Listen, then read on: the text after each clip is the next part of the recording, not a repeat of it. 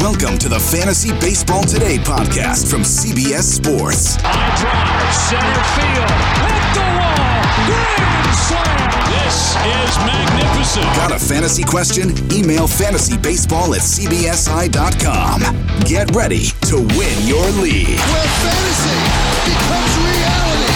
Now here's Frank, Scott, Chris, and Adam. Welcome into Fantasy Baseball Today, presented by Leinenkugels. More on their great variety of beverages later on in the podcast. Thursday, October 21st, Frank Stampfl, joined by Scott White and our very first guest of the offseason, here to talk all things third base and take an early look at Scott's 2022 rankings.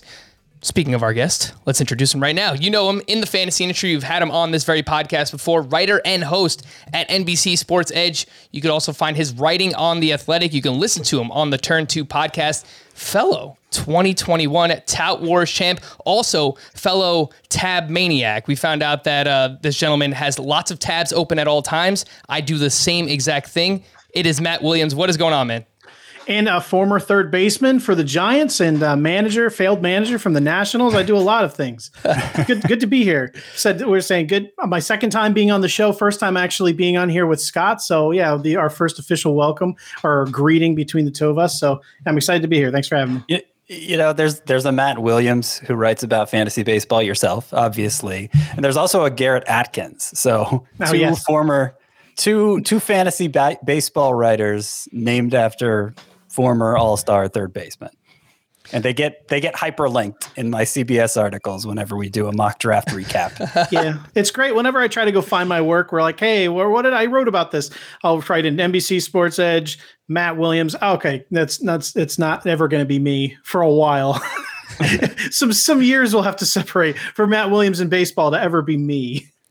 Yeah, I don't have to really worry about that issue. There's not many Frank Stampfls in the world. Fun fact, actually, we're like going way long here in the intro before we even get started, but it's fine. There's actually a Frank Stampfl that lives in my neighborhood in Queens, New York, right? Like, how random is that? It's not my dad either. Like, we have the same name, but there's like a separate Frank Stampfl. Just completely random, and I thought I would let everybody know. Maybe someone stole your identity and just lazy. It's definitely a possibility. Matt Williams and Scott White don't find that to be particularly impressive. Yeah, that's definitely fair. I could throw a rock on my window and hit a Matt Williams and a Scott White. Make sure to follow Matt on Twitter at Matt Williams. Instead of the L's, there are 7. So it's at actually Matt WI77IAMS on Twitter, especially with his hashtag 2022 player breakdowns coming soon. Does absolutely fantastic work with those. Scotty, you are here. What is up? Why does third base suck so much? Oh my gosh, Frank.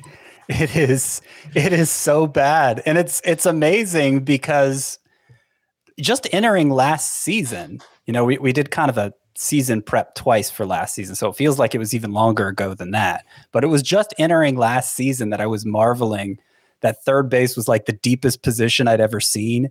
And I even went through this exercise where I showed you could put together a full head-to-head style lineup with third base eligible guys, and there'd still be enough quality third basemen left over for the rest of the league. Like, that's where we were just entering last season.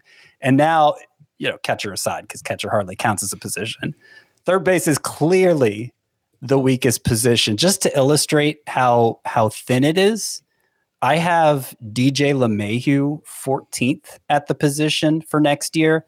That's compared to 22nd at first base.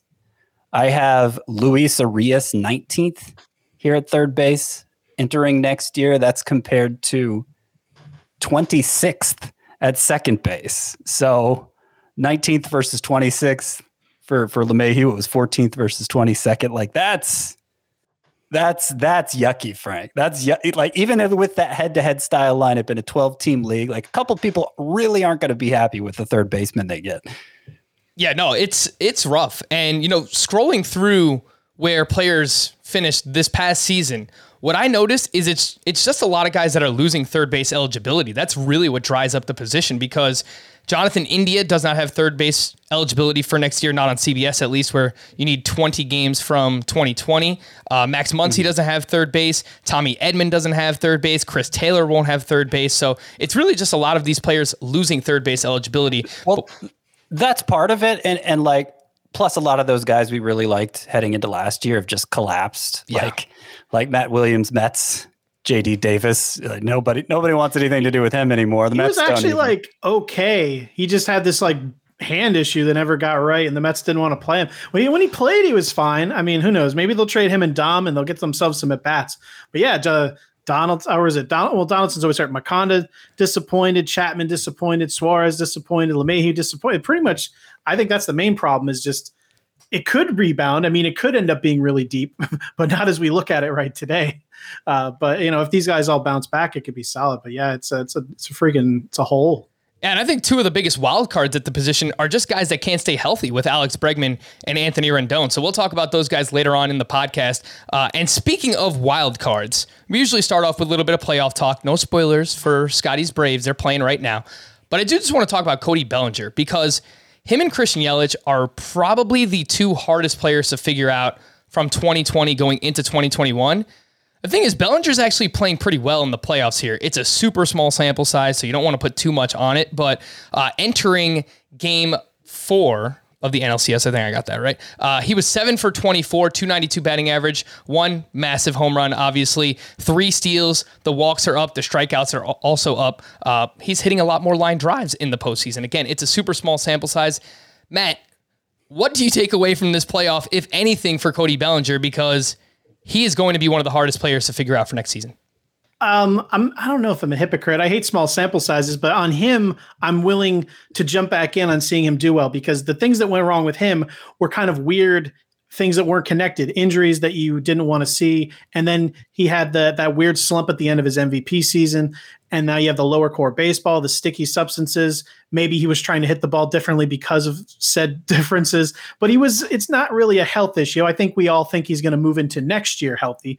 So seeing a light at the end of the tunnel and how cheap he's likely going to be, I'll probably be in on him. Unlike Yelich, who has a legitimate long-term health problem and just looks brutal. So I'm completely out there where I kind of want to just cross his name off all of my lists.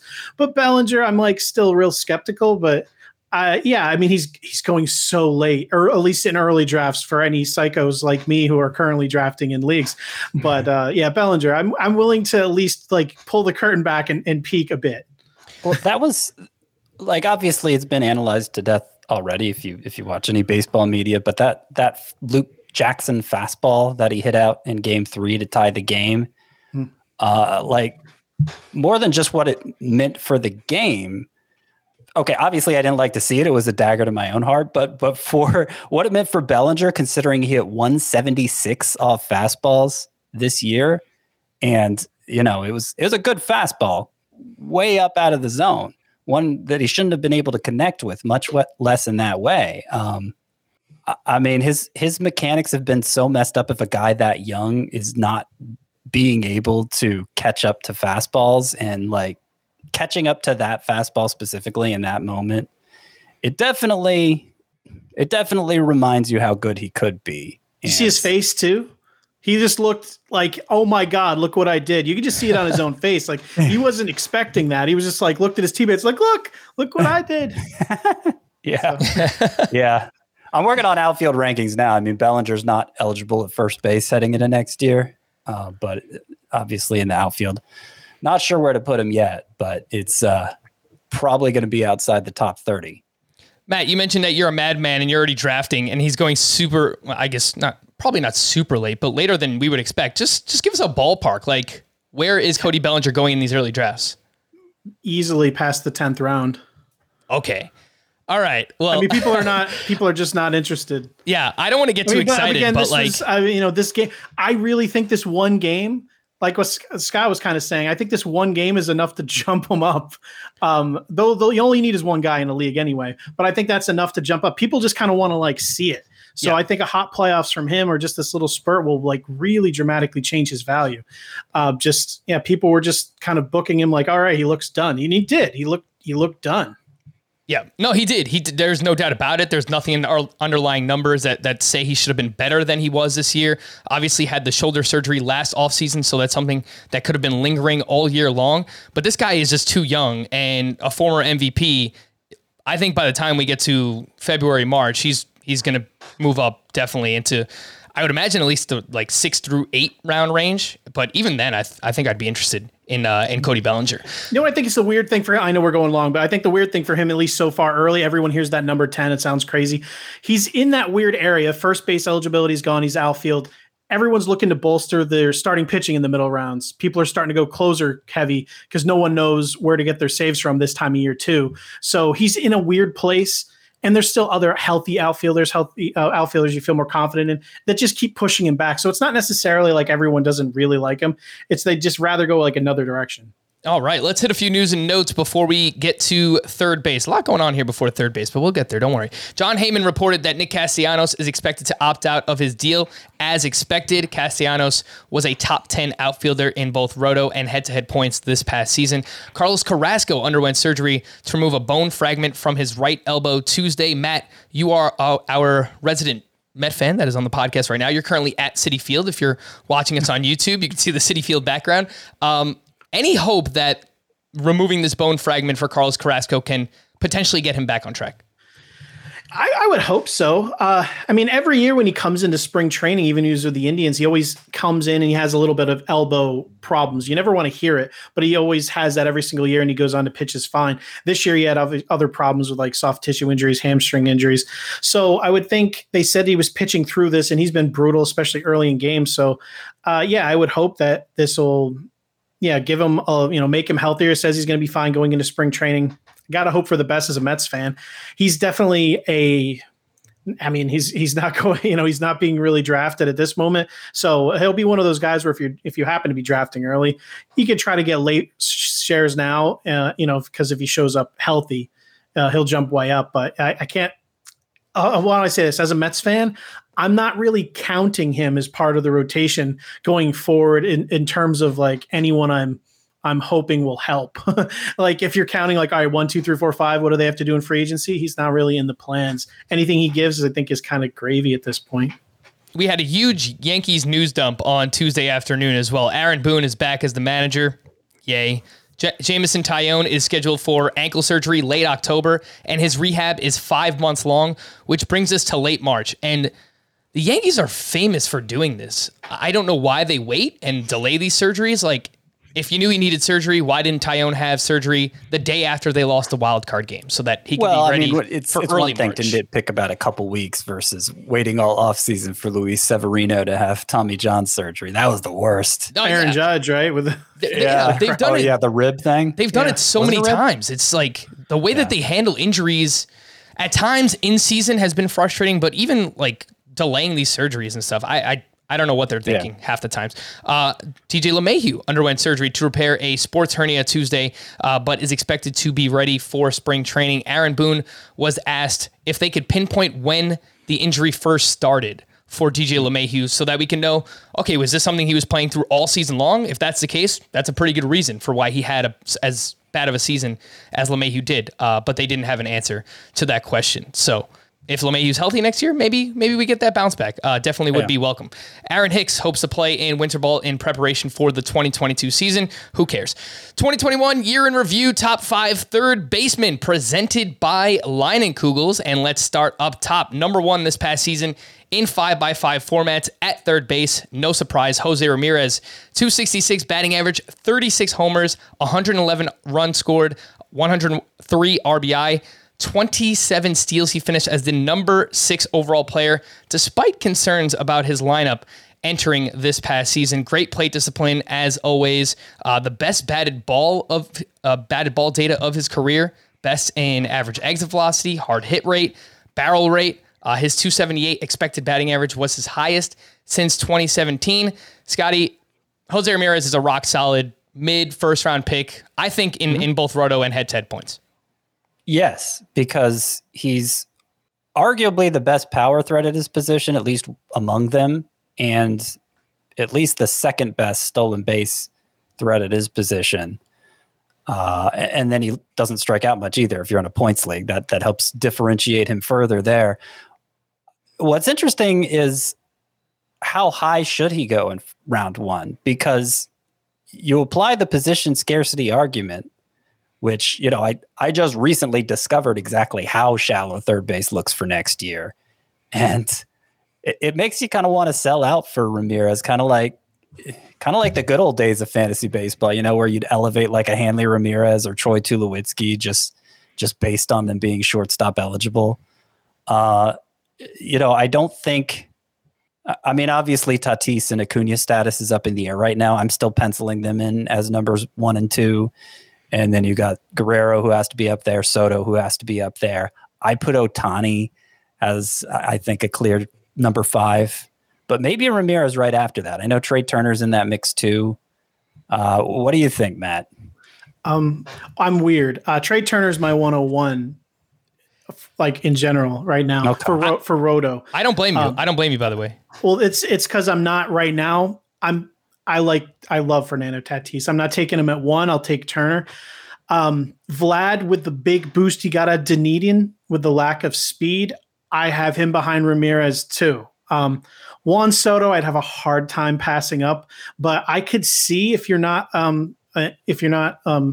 really willing to put the risk out there for Tatis and Acuna, and you really want to get that speed, I can see taking J-Ram as early as 3 or 4. I really could. As the only opportunity I've had so far is I had the number 5 pick in a draft, and I was deciding between him and Bo Bichette, and I decided to go with Jose Ramirez clearly only because of third base. It's just I mean he's got to be one of the safest and strongest picks you can get, just because you get that such an edge up. You don't got to worry about third base.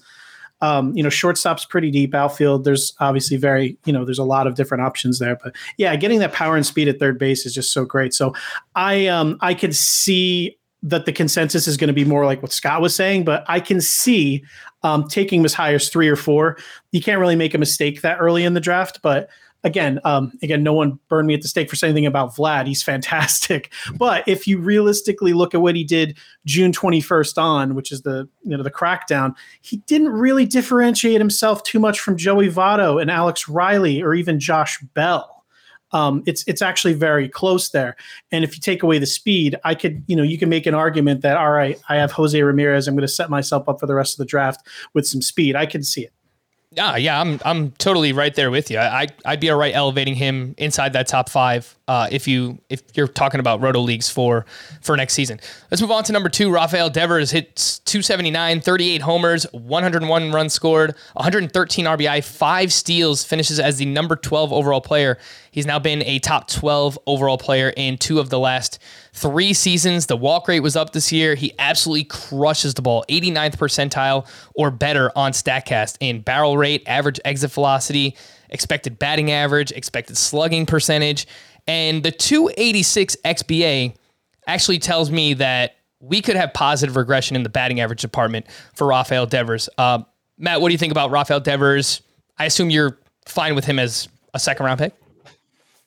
Yeah, I'm okay with it. I would love to not be okay with it because of what he offers. I'd like to get speed that early. Not that you can write. I mean, he gave you 8 stolen bases, and he's stolen 5. He gave you 5. He gave you 8 in 2019. So that the 5-8 range is not nothing, and that's an important thing people should remember.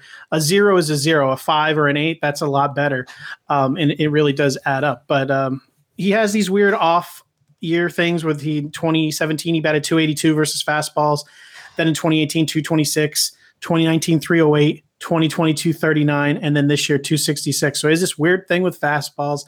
I don't think it's an issue. Last year had a lot to do with the videotape. But yeah, between him and Machado, I can flip a coin. Because of position scarcity, he can't move him back any further. But I do like one guy that's behind them a bit more just because of the discount, but these guys are incredibly safe. So yeah, if you want to not worry about it in your draft, take Devers or Machado and just not worry about it. I'm totally cool with that. All right. So whenever we reveal who that player is, Matt, just let us know. You can jump out of your seat and be like, all right, that's the guy that goes behind Devers that I'd rather have. So just let me know when that happens. For the cost, you're saying, not straight up. Yeah, for the cost. Yeah. Actually, whatever. We'll get to him in a second. Okay. I like this player just as much as Devers. He just doesn't have a track record. And you're paying for Devers, you're paying for the track record for a good reason. All right, well, maybe it's this player. Number 3 was Austin Riley because he hit 303 with 33 homers, 91 runs, and 107 RBI this past season. The number 23 overall player in 5x5 Roto. And we knew the power was possible, but the batting average really surprised us. He hit a lot of line drives this year, the 10th highest line drive rate amongst qualified hitters. The BABIP, however, 368. Third highest in baseball. I'm thinking maybe we get a little bit of regression on the batting average. Scott, are you buying your boy, Austin Riley, and his breakout from this past season? Mostly. I do think, and the StatCast data would suggest, the BABIP, as you point out, would suggest he overachieved a little bit. He profiles for a high BABIP with the high line drive rate and as hard as he hits the ball. But, over 360 might be a little much. I'll say he's 80 to 90% of what he was in 2021, but that's no reason to discount him because, we haven't gotten to Machado yet for his, 2021 numbers, but we've already mentioned him as being one of the top 3 players at the position for next year. And Riley's right there with him because the herd really begins to thin out like almost right after that. So like there's no place to hide Riley, I guess. You just have to go with him as the top 5 option at the position, and you're going to have to draft him fairly early at round 4, round 5, something like that. So yeah, I mean, I just don't see much room to nitpick here. All right, Matt, Austin Riley wasn't the player, right? Oh, this is definitely the player. Oh, okay. All right. Who else could it be? Yeah, exactly. Who else could it be, right? We've ran out of options already. We can end the show. No, I mean, I love Austin Riley. He doesn't give you the speed, but again, instead of Devers at 2, give me Riley in the 4 and 5 all day. He had the 368 BABIP, which seems a little much, but I mean, he carried a 374 in AAA. He carried over a 400 in AA. Like you said, he hits the ball so hard. He can carry this BABIP. Not saying I would expect a 300 average, but it's not like a lot of people who are casually going to dismiss it. I don't think you have to. I think that if it dips, it's not going to be dramatically less. 25% line drive rate is great. 20% fly ball, home run to fly ball ratio is just going to be the norm for him. That's nothing going to be crazy. He just he gets to a level, he improves. He gets to a level, he improves. He gets to a level, he improves. His chase rate and his swinging strike rate have improved every single year he's been here. So who's to say he won't even get a little better next year and fine tune some problems he had? The only thing you're not getting him is speed. And I think this is probably, last year was the cheapest you were ever going to get him. And I think this year will be the cheapest you'll get him. He'll be more expensive next year. I think he'll move up into that kind of next group because you saw with Nolan Arenado, how, he had Coors Field obviously aiding him, but you can see how high you can get without stolen bases aiding you, even without having those crazy Juan Soto or Vlad numbers. I think Riley can, at least give you, I mean, you're not going to get a lot of return on investment on early picks, but he can still, I think, bump a round or 2 from where you draft him. Number 4 at the position was Manny Machado. He hit 278, 28 homers, 92 runs scored, 106 RBI, 12 steals, finishes as the number 26 overall player. And it kind of felt all season like he was underwhelming for where you had to draft him. Most often a second, maybe a third round pick heading into 2021. The home runs took a little bit of a step back. The home run to fly ball ratio is lower than where it's been in recent years. Maybe that had something to do with the ball, but it's not often you see a player underperform his expected numbers the way that Machado did. 278 batting average, 290 XBA, 489 slug, 517 expected slug. So, Scott, if we were getting any kind of discount on Manny Machado next year, if he, slips around to like the 4th or whatever it might be, I will be very interested in that. Oh yeah. I'm not sure I totally want to rank Devers ahead of him. I'm kind of just going with the crowd on that for now. But on paper, by data, Machado was the better player. Machado was the better player in 2021. Now Devers out-homered him by 10, so practically speaking, he wasn't. But like StatCast says he should have been. Let's just put it that way. And obviously, he has an extensive track record. He has years where he's homered, like Devers did this past year. So I'm not really sure there's real projectable separation there in the home run column. There definitely is in the stolen base column. if we're expecting 5 from Devers, we're expecting 10 to 12 from Machado. And, batting average seems like pretty much a toss-up too. So I don't know. I may end up going against the grain and ranking Machado ahead of Devers. I guess I'm leaving room for Devers to improve some, particularly in the batting average department, like you mentioned, Frank. But it's a really close call between those two, and I think they both should go like at the round 2-3 turn. Yeah, I'd be all right with that as well. I mentioned obviously any player that I like, I'd love to get at a discount, but it would make sense if Machado goes in a similar ADP as he did heading into last season. Number 5 at the position was Max Muncy, but he won't have third base eligibility. So let's move on to Nolan Arenado, who hit 255, 34 home runs, 105 RBI, only 81 runs scored, doesn't walk all that much. We know that he's not a fast player, so the runs totaled down here for Nolan Arenado. First year out of Coors Field, I think for the most part, it went the way that we expected. Maybe I thought he would have a little bit better batting average, a little bit better OPS outside of Coors. Power is still there, not much else. 249 BABIP this year, career high 49.8% fly ball rate. That's definitely going to fuel that lower BABIP. And he was quite bad at Busch Stadium as well. So, Matt, what do you think about Nolan Arenado? Do we really depend on him for anything outside of power at this point? Not really. Overall, he had a 255 average, 246 expected. His walk rate was still low from last year when he was disappointing, so that's not good to see. So I think overall, this is just kind of what we should expect is what we just saw. Kind of a middle 250 average, 34 home runs, 100 RBIs, which is great. He doesn't really necessarily stand out anywhere though. It's as far as like home runs per like 600 plate appearances, since I love using the June 21st date because that's when everything kind of got leveled playing field. Power and speed wise, he's kind of there with most third basemen. There's no one who really, as far as a power output, there's no one that really hit more. I mean, he was right there. He actually had more home runs per 600 than even Devers. The only person that out homered him was like Kyle Seager and Patrick Wisdom in that entire area. So he's fine. Just seems early, doesn't it? For what seems like a guarantee of no return on. There's no expected value over where you drafted him. Where there is a ton of that later on. It's basically you're drafting him, so you're just kind of like, all right, fine, I'll take him, and I don't have to worry about it. But it's like write down his numbers and just hope that he delivers. We think a lot worse of Nolan Arenado right now in the season he had if he didn't play third base. Because if he didn't play third base, if he was like an outfielder or something, Ryan Mountcastle or Nolan Arenado, I would still take Arenado, but it would be a closer call than you'd think given the name value. Well, you're at third base though. Like who would you? Where you're going to have to take him? You could throw this out every year because he's perennially underappreciated. But Justin Turner really didn't underperform Arenado that much. He no doubt did it in less stolen bases. I'm not even saying this looking at it. I just know that it was probably very close. So I probably won't be going with Arenado just because there's too many reasons to wait. It's just there's got to be a better value drafting another position than Arenado at that spot. But I can see someone looking at the rest of third base, like we're saying, and like being horrified and just doing it. But I won't be doing it. I'd rather gamble and take a shot. Yep. So there you have it. Those were your top 5 third basemen from 2021 presented by Leinenkugels.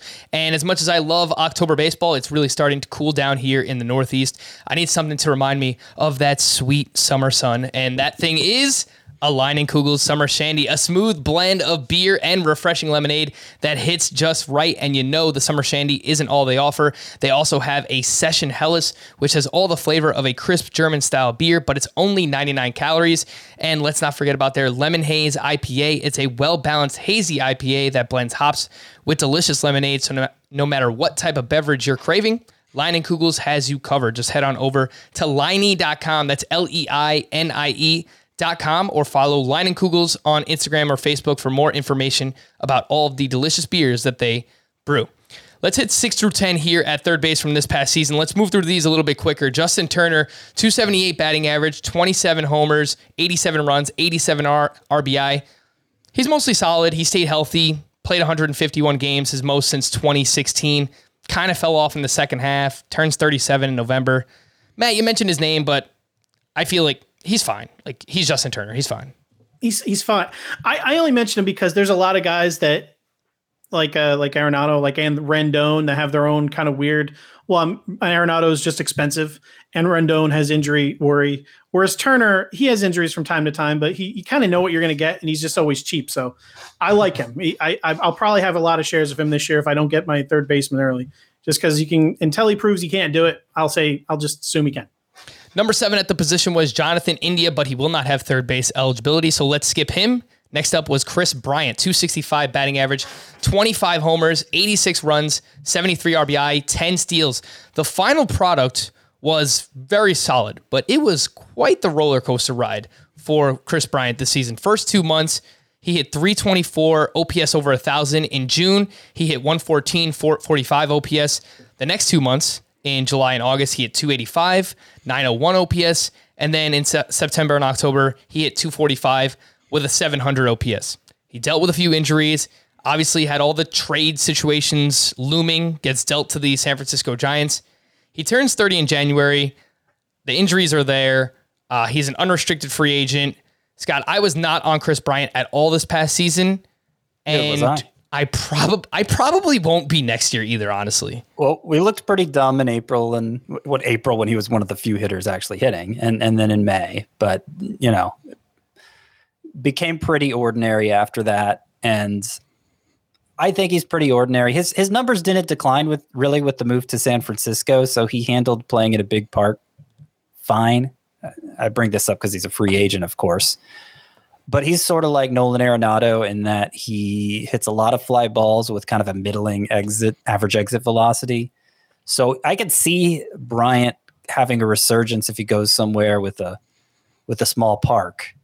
It'll be worth monitoring that in free agency. But presuming it's neutral or big, the park he winds up in, he's a worthy starter at the position. That's saying something because we're running out of those. But I'm not going to be terribly excited to draft him. I think the speed is the only thing keeping him relevant, right?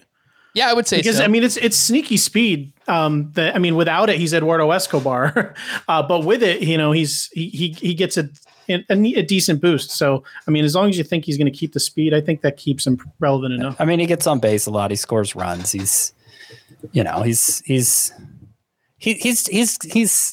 fine across the board, really. Like he's not there. There's nothing he's really weak at, especially relative to the position. What are we at? Like the 7th, we're at the 7th guy. You're like, whatever. He's fine. Yeah. Such a bad position. And you're going to see 8 through 10 here. Like it only gets worse. Tommy Edman and Chris Taylor were the next 2 names up, but they will not have third base eligibility. So you skip them and you get to Eduardo Escobar, who is Chris Bryant without speed, 253 batting average, 28 homers, 90 RBI.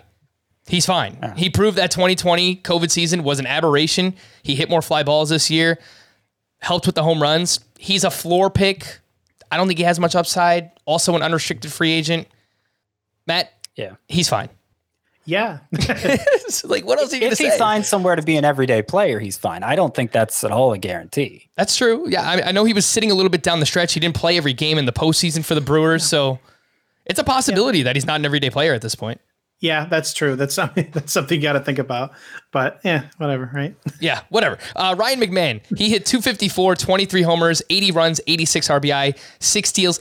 And under the hood, it kind of looked like it had the makings of a breakout year because the strikeout rate way down, the ground ball rate way down. He hit more line drives, more fly balls. Colorado kind of played weird this year. Trevor Story didn't have as good of a year in Coors Field. Ryan McMahon didn't have like this awesome season in Coors Field. He was better than he was on the road, but it wasn't astronomical or anything.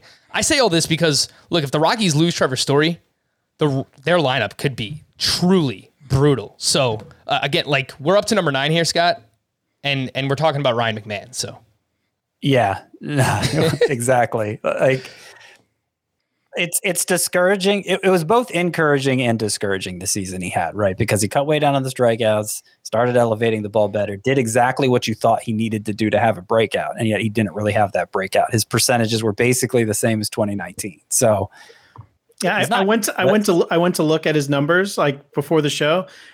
I had no shares of him last year, so I didn't necessarily was that familiar.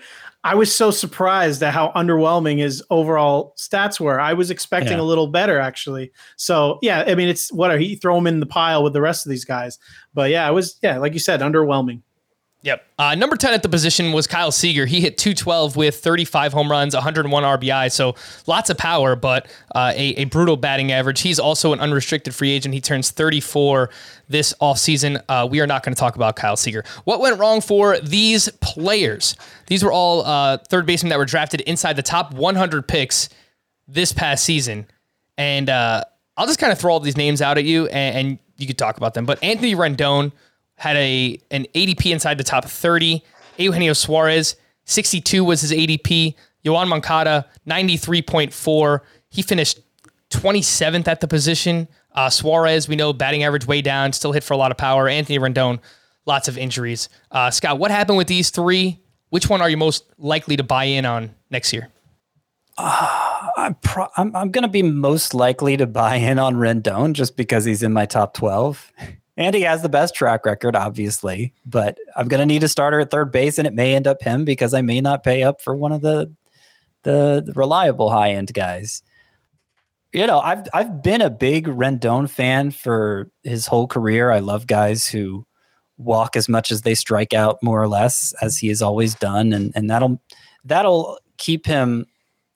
That'll keep him pretty high end in points leagues, I think, no matter what direction he takes with the power production. But I do think it's possible Anthony Rendon, part of what went wrong for him was the new baseball, because it's not like he's somebody, aside from the 2019 season, which was an outlier, it's not like he's somebody who's gotten his home runs by hitting the ball exceptionally hard. And those are the players you have to worry about, especially since we see the early returns here.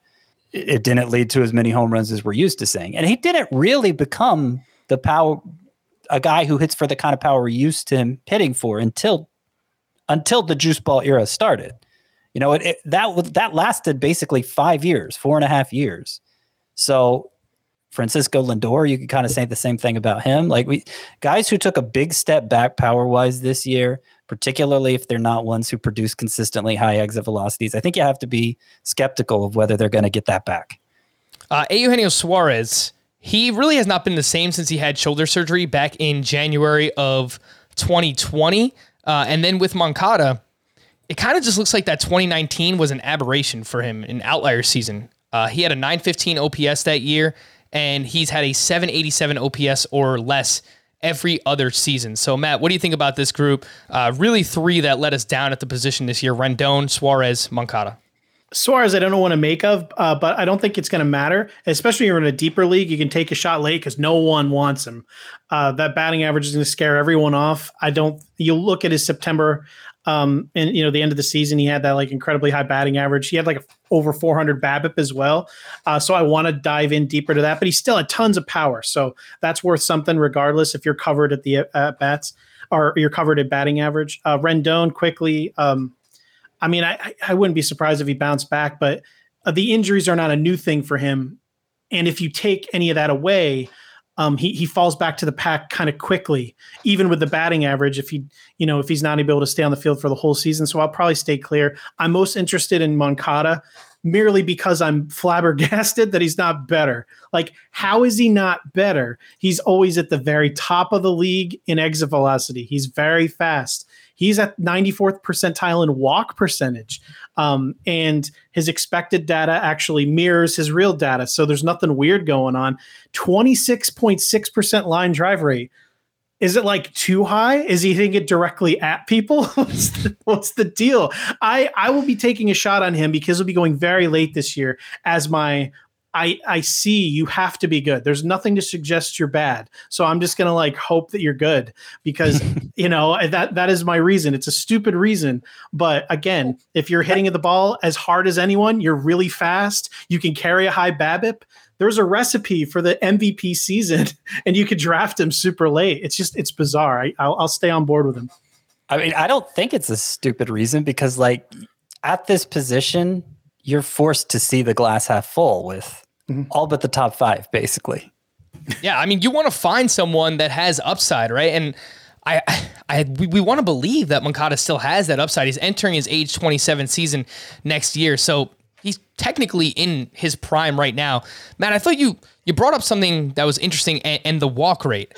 I think he's too passive at times. I think that could be an issue for Yoan Moncada because in the year that he broke out in 2017, that was the year he had the highest swing rate of his career, 47% swing percentage. Every other year, he's been below 43%. So it doesn't sound like a lot, but he was swinging at more pitches outside of the zone that year. Maybe it was just like he was locked in, and it's as simple as that. But he's dealt with COVID, maybe there's some lasting effects. I think he just needs to be more aggressive. I think Moncada is just a little bit too passive at times at the plate. Look, you need a quality third baseman in fantasy baseball, much like you need quality meat in your meals. You've got to take care of yourself, and there's no better way to do it than with ButcherBox. Not only does it taste great, but their sourcing decisions are made holistically, always delivering products you can trust. Last podcast, I mentioned the chili that we made, and tonight we made grilled chicken. Not Scott and myself. Obviously, we didn't make chili together. It was my fiance and me. We made chili, and now we made grilled chicken. It was so fresh, so tender. It even smelled better than the meat that we've used in the past. It was amazing. They have all different kinds of meat as well, different cuts, sirloin steaks, New York strip, pork tenderloin, there's ribs, the whole shebang. Every month, ButcherBox will ship a curated selection of high-quality meat right to your home. No antibiotics or added hormones. Packed fresh and shipped frozen for your convenience so you can save time on your next trip to the grocery store. Right now, ButcherBox is offering new members a 10 to 16 pound turkey free in their first box. Just go to butcherbox.com/FBT to sign up. That's butcherbox.com/FBT to receive a free turkey in your first box. We'll take a quick break. When we return, Scott's 2022 very early third base rankings. Let's talk about it next on Fantasy Baseball Today. Homes.com knows that when it comes to home shopping, it's never just about the house or condo. It's about the home. And what makes a home is more than just the house or property, it's the location and neighborhood. Homes.com offers in-depth neighborhood guides with detailed video overviews, comprehensive narratives, and unbiased information from a multitude of sources. You thought we'd go in-depth with player analysis on Fantasy Baseball Today? You haven't seen anything yet. Each listing features comprehensive information about the neighborhood, complete with a video guide. If you have kids, it's also schools, nearby parks, and transportation options. When looking at local schools, they offer test scores, state rankings, and student-to-teacher ratio. They even have an agent directory with the sales history of each agent. That's why Homes.com goes above and beyond to bring home shoppers the in-depth information they need to find the right home. So when it comes to finding a home, not just a house, this is everything you need to know, all in one place. Homes.com. We've done your homework. All right, so Scott's top 20 at third base for 2022. Let's start with the first five. No surprise here. Jose Ramirez, Rafael Devers, Manny Machado, Austin Riley, and Nolan Arenado. We already kind of talked about where we think Austin Riley is going to go. Scott, where would you actually feel comfortable drafting him next year? I'm not ready to say for sure yet, but I could see, now that I have a better grasp of how thin third base is, I could see round 4. I could see doing round 4. Yeah, top 50, top 60-ish pick. Matt, you mentioned you're doing some drafts. Where have you seen Austin Riley go? I can't remember offhand, but I mean, as I learn more about this, I think I would go end of round 3. If you're on the turn, if you're going 3-4, I can see doing it. Depending on how the rest of everyone is falling, it's completely draft dependent. But yeah, I think Scott's kind of right. We're like round 4, but I think I could take him kind of right at the beginning there too. And I just want to say, I know we've talked about these 5 a lot, but Jose Ramirez, Rafael Devers, Manny Machado, Austin Riley, Nolan Arenado. Those are the bankable 5 here. And like we already talked about how we're not thrilled about Arenado. At least you know what you're getting from him. And so I think these are the 5 that are really going to get paid up for at the position because he's there because of health, right? Basically. Well, yeah. I mean, that's the only advantage he has over some of these other guys like Turner and stuff, like age and health, really. Age and health. I mean, yeah. Well, let's just go on to the next 5. Well, 6 through 10, we could do a whole podcast on just this group here. Alex Bregman, Adalberto Mondesi. Oh my gosh, Adalberto Mondesi. Chris Bryant, Anthony Rendon, and Justin Turner. Again, that's 6 through 10 at the third base position. Matt, what do we do with Adalberto Mondesi? I'm interested. I don't know what I'm going to do, but he's finally probably at a draft price that's appropriate. Last year he was going like mid-second. Now he's probably going 5th, 6th, which I think how much of an advantage he gives you at stolen bases. If you're going for some kind of an overall situation, that's a situation where if you fail and he blows up, it doesn't completely ruin your team. That being said, I'm out. I can't do it. Him and Buxton, I'm just like break out on someone else's team. The Royals have even been quoted as saying they're not sure he's even in their plans. So I don't even know exactly what the heck that means. I would assume he is. And they bring up they Witt to play shortstop, and they put Mondesi at third or something. But I can't. He looked great in spring training. He looked great when he played this year. He can't stay on the field.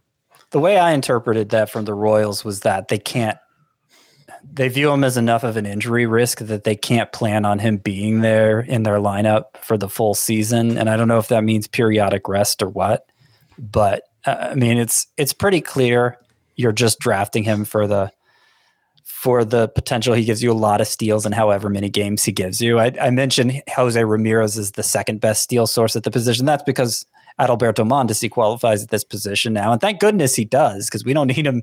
We don't really need him at shortstop. We need him at third base. For what it's worth, I have him 7th here. That's for Roto, obviously. Stands to reason he's a player whose head-to-head points value would be different. And in that format, I rank him 11th. So 7th versus 11th. He is.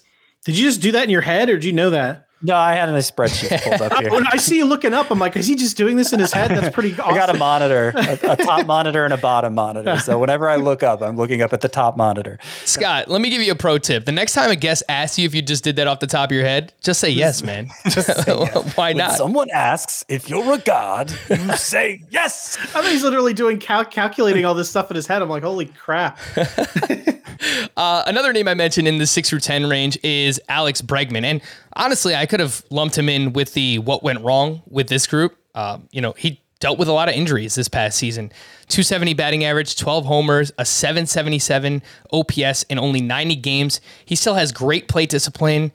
Seems like he's better suited for points leagues at this point. You don't want to write him off, Scott, because he's still young enough where in that lineup, if they bring back Correa, even if they don't, he's still going to have a lot of run scoring and RBI opportunities with the Astros. So it's just a matter of staying healthy. Well, I don't think it's just a matter of staying healthy. What I said earlier about Anthony Rendon, I think applies to Bregman too, and perhaps even more so because his average exit velocities have been even lower over the years than Bregman's have, or than Rendon's have. Sorry. We've seen Bregman be a 40 homer guy before. That's never happening again. I'm not counting on him really to even hit 30 home runs again with just the way his profile looks and the way the ball is playing now. But yeah, great plate discipline, just like I said, for Anthony Rendon. And that's always going to keep him productive for as much as he's on the field. And in points leagues, I think it could keep him high end still. Yeah, I don't think we should count on MVP level production from Bregman anymore. And I say that as probably one of the biggest supporters of Bregman over the years in the fantasy baseball world. 11 through 15. Go ahead, Matt. No, just real quick with Bregman. I look at, he's the kind of guy I look at and I'm like, do I believe in a comeback enough to take him here? Or do I believe in Matt Chapman or Yoan Moncada bringing back something later on? This is the kind of guy I pass on because I'd rather just take a risk later on. This is like the exact guy I pass on, at least this year.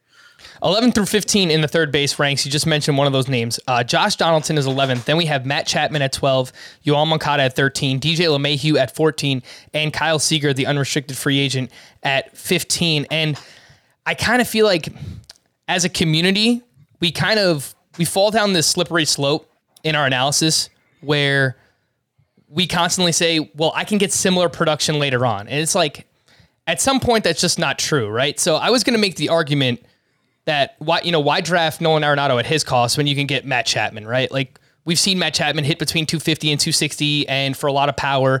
The thing is like the counting stats still add up for someone like Arenado, the RBI and the runs. And I feel like that's what kind of gets lost in that slippery slope analysis. I say all that because I do kind of believe that Matt Chapman can bounce back. I mean, he had shoulder surgery last offseason.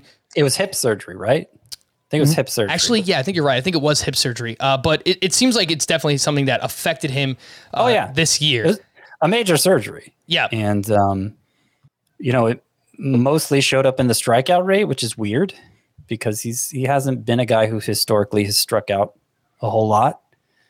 But you can understand his batting average being so low considering. But it's all swing and miss stuff. His chase rate was actually still good. So it was I don't know, maybe because of the hip, it was just a mechanical swinging thing because his end zone contact rate really took a downward hit, and it was a swinging strike rate. As far as it wasn't like bad plate selection, which I would count as a plus, right? Yeah, sure. This looks certainly more fixable than some problems. Right. No, I am. Like I said, at this position, you're forced to see the glass half full on everybody. And I do think Chapman, if I miss out on that top 5 at the position, and, I'm probably going to be somebody who's excited to draft Bregman just in the hope of a bounce back. Rendon, if the price is right, just in the hope of a bounce back. But if I miss out on all those guys, like I could see myself having a lot of Chapman and just crossing my fingers it was all the hip and he gets back to being a legitimate standout in fantasy.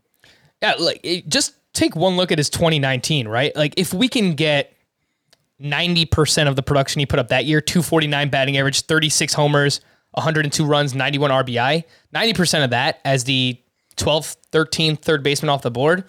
I think that's going to be a steal at the position. I mean, that's kind of what you're expecting from Nolan Arenado. So yeah. I think that comparison makes sense, but that's kind of the best case scenario for Chapman versus what you can basically bank on from Arenado. Yeah, and that's going to be the reason why they go however many rounds apart, 5, 6, 7, whatever it might be. Josh Donaldson, he was still useful this year, 247 batting average, 26 homers, and 827 OPS in 135 games. Strong plate discipline, but he's turning 36 in December, dealing with these calf injuries constantly. It feels like really just all types of leg injuries. Matt, we have him ranked 11th here. That means if you play in a 12-team league, he might wind up as your starting third baseman. Would you be okay with that? No. I had him this last year. And let me tell you, 114.7 at max X velocity, 17.4 barrels per batted ball event is like elite at this position. He still is the bringer of rain when he's healthy. He's just never healthy. And if you're in a league where you have to set weekly lineups, the problem, especially this last year, which is way worse than normal, hopefully the soft tissue injuries will take a break next year a little, but these things always seem to happen in the beginning of the week, and then you've taken zeros for weeks. So that's one thing. It depends on the format area. And if you're in a daily format league, I actually bump Donaldson up significantly higher because I have the ability to make daily moves. But if you're in a weekly league, it really, I'm like really scared off of some of these third basemen that can't, or some, any of the position players who have a recurring soft tissue injuries, because not only do you not know when they're going to go on the IL, they occasionally will just cost you an entire zero for a week at a position. So I just can't do it when he gets another year older. He's guaranteed to miss time. He just is. Yeah. And the Twins lineup, it's not going to be as good as it has been in years past. Obviously, there's no more Nelson Cruz. They have some prospects on the way. We'll see if someone like Jose Miranda can make an impact on this team. Byron Buxton, if he could stay on the field. But definitely big question marks with the Minnesota Twins heading into next season. 16 through 20 at third base. A fun group. Eduardo Escobar, Ryan McMahon, Eugenio Suarez, Luis Arias, and Patrick Wisdom. Is there anything, Scott, that you would like to say about any of these players? Well, we talked about Escobar and McMahon already. We've talked about Suarez. Arias is just not that interesting to me. Wisdom, I don't know. I don't know if there's a lot of wisdom to ranking Wisdom 20th. I did it because, well, at least if he's not one of those guys who, with additional exposure, his 40% strikeout rate, he just shrivels up and dies, from a baseball perspective, and gets shipped out and never returns. I could definitely see that outcome happening for Wisdom, kind of like when we talked about Eric Haas in the catcher preview. But if he is good enough to stick around, he should hit a lot of home runs, and that will make him worth rostering.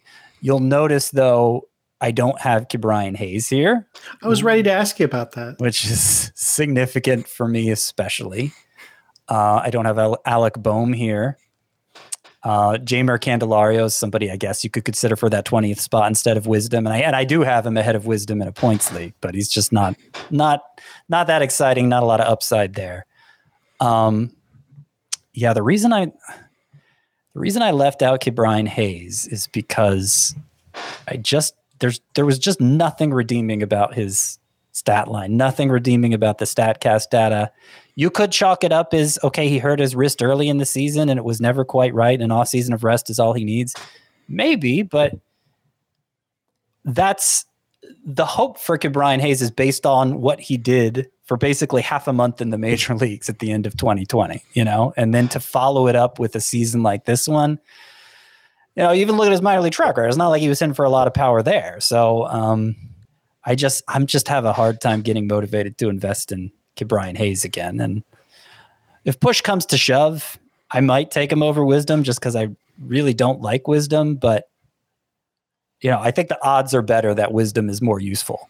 I think it's going to come down to price, right? Like if a lot of people feel the same way as you do about Ke'Bryan Hayes, I think he's probably going to fall later than he should, especially as someone who's turning 25 years old in January, a former top prospect, known more for his defense than offense. But it seems like the risk definitely could have played into the majority of his season and like maybe even affected the batted ball data because like a 57% ground ball rate is egregious. That in a dynasty league, if you're invested in Hayes, that is certainly what you're hoping for. And I know I have him in one dynasty league and probably not going to trade him, but again, like it's not like coming up through the minor leagues. This was some can't miss prospect. He was rated highly, but mostly on the strength of his defense, Yep. I would say that there's a difference obviously between rankings and ADP because you take, value for what it is and it depends on if it's roto or not. But if it is roto, he was still, June 21st on, which is what I've been using. He was on pace to still steal between 16 and 20 bases and bat around 250. So I would think in the end, people will just hope for the best, see the stolen base potential. And I think he'll still get pushed beyond, at least get drafted before this last tier of Escobar McMahon, because I think people will just kind of close their eyes and hope, which I think based on our conversation, maybe we'll push him a little earlier than you may be comfortable taking him. But yeah, I get the feeling that he'll still find his way up there because this position is really bad. I do want to mention something about Kyle Seager, who was in the previous group. He was number 15 for me. And part of the reason I put him there, you mentioned it earlier, Frank, he's a free agent in the off season. And I actually think that could be a significant development for him. Obviously he spent a long time in Seattle. Over a decade in Seattle? Yeah, 11 years in Seattle. So we've never seen him anywhere else. His career home numbers, a 238 batting average, a 721 OPS. His career away numbers, a 262 batting average, an 801 OPS. And if you look at just how things went for him this year, he hit 159 at home with a 573 OPS. He hit 261 with an 861 OPS on the road. So, it's going to depend where he signs, obviously, but if he signs in a park that's on the other end of the spectrum, the hitter pitcher spectrum, then I think there might be some modest enthusiasm for Kyle Seager next year, or at least there should be. Can I ask a quick question here? So yeah. I know we're running real late. Heimer Candelario, just because we skipped over him completely.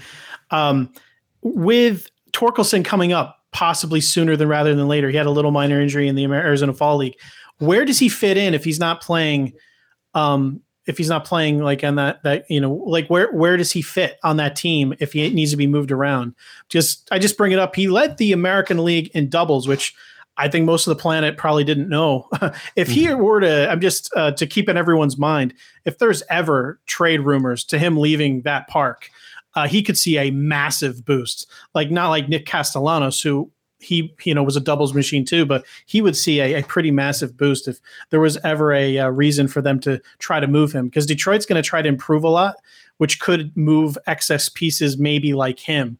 So it's just something I think to keep in the back of everyone's minds, because he is being drugged down by that park in a big way. Those doubles can turn into a home run pretty much anywhere else but there.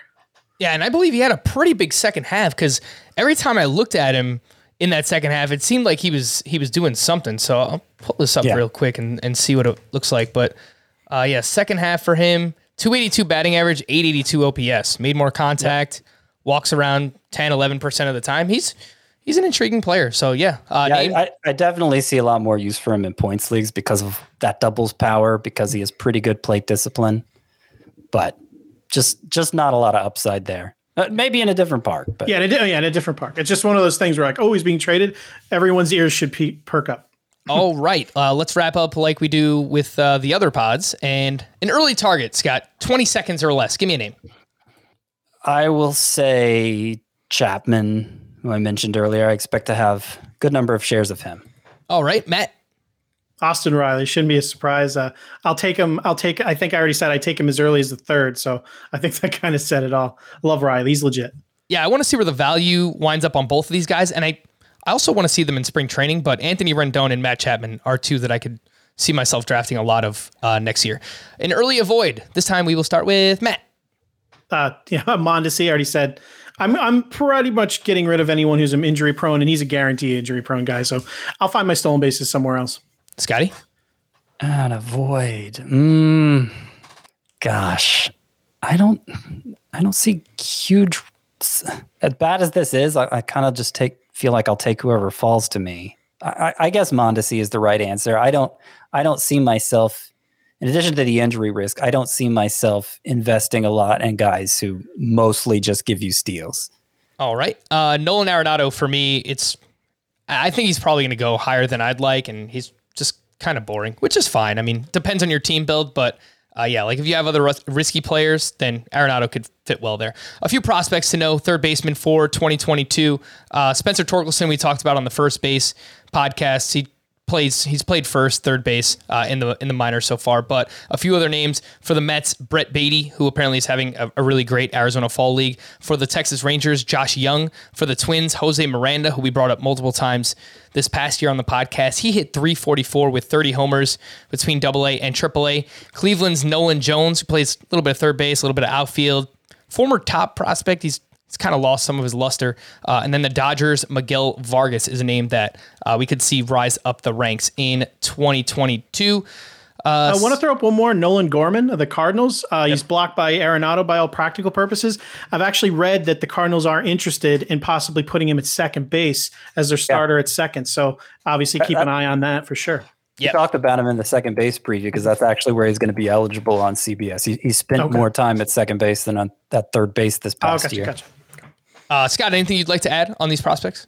I just realized I forgot to rank Jose Miranda, so I need to get on that. But I was going to say for Josh Young, I mentioned just outside of my top 20 is Candelario, Ke'Bryan Hayes, Alec Bohm.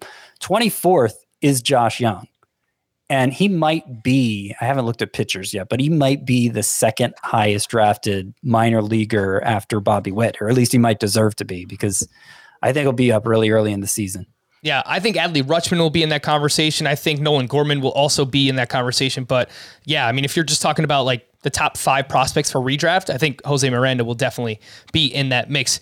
He is Matt Williams, writer and host at NBC Sports Edge. You could also find his writing at The Athletic, and you can listen to him over at the Turn 2 podcast. Make sure to follow him on Twitter at Matt WI77IAMS. That's Matt Williams with 7s as the L's. Matt, appreciate you coming on. Thanks, man. Yep, thanks for having me. Yeah, man. All right. For Matt and Scott, I am Frank. Thank you all for listening and watch Fantasy Baseball today. We'll be back again on Tuesday. Bye-bye.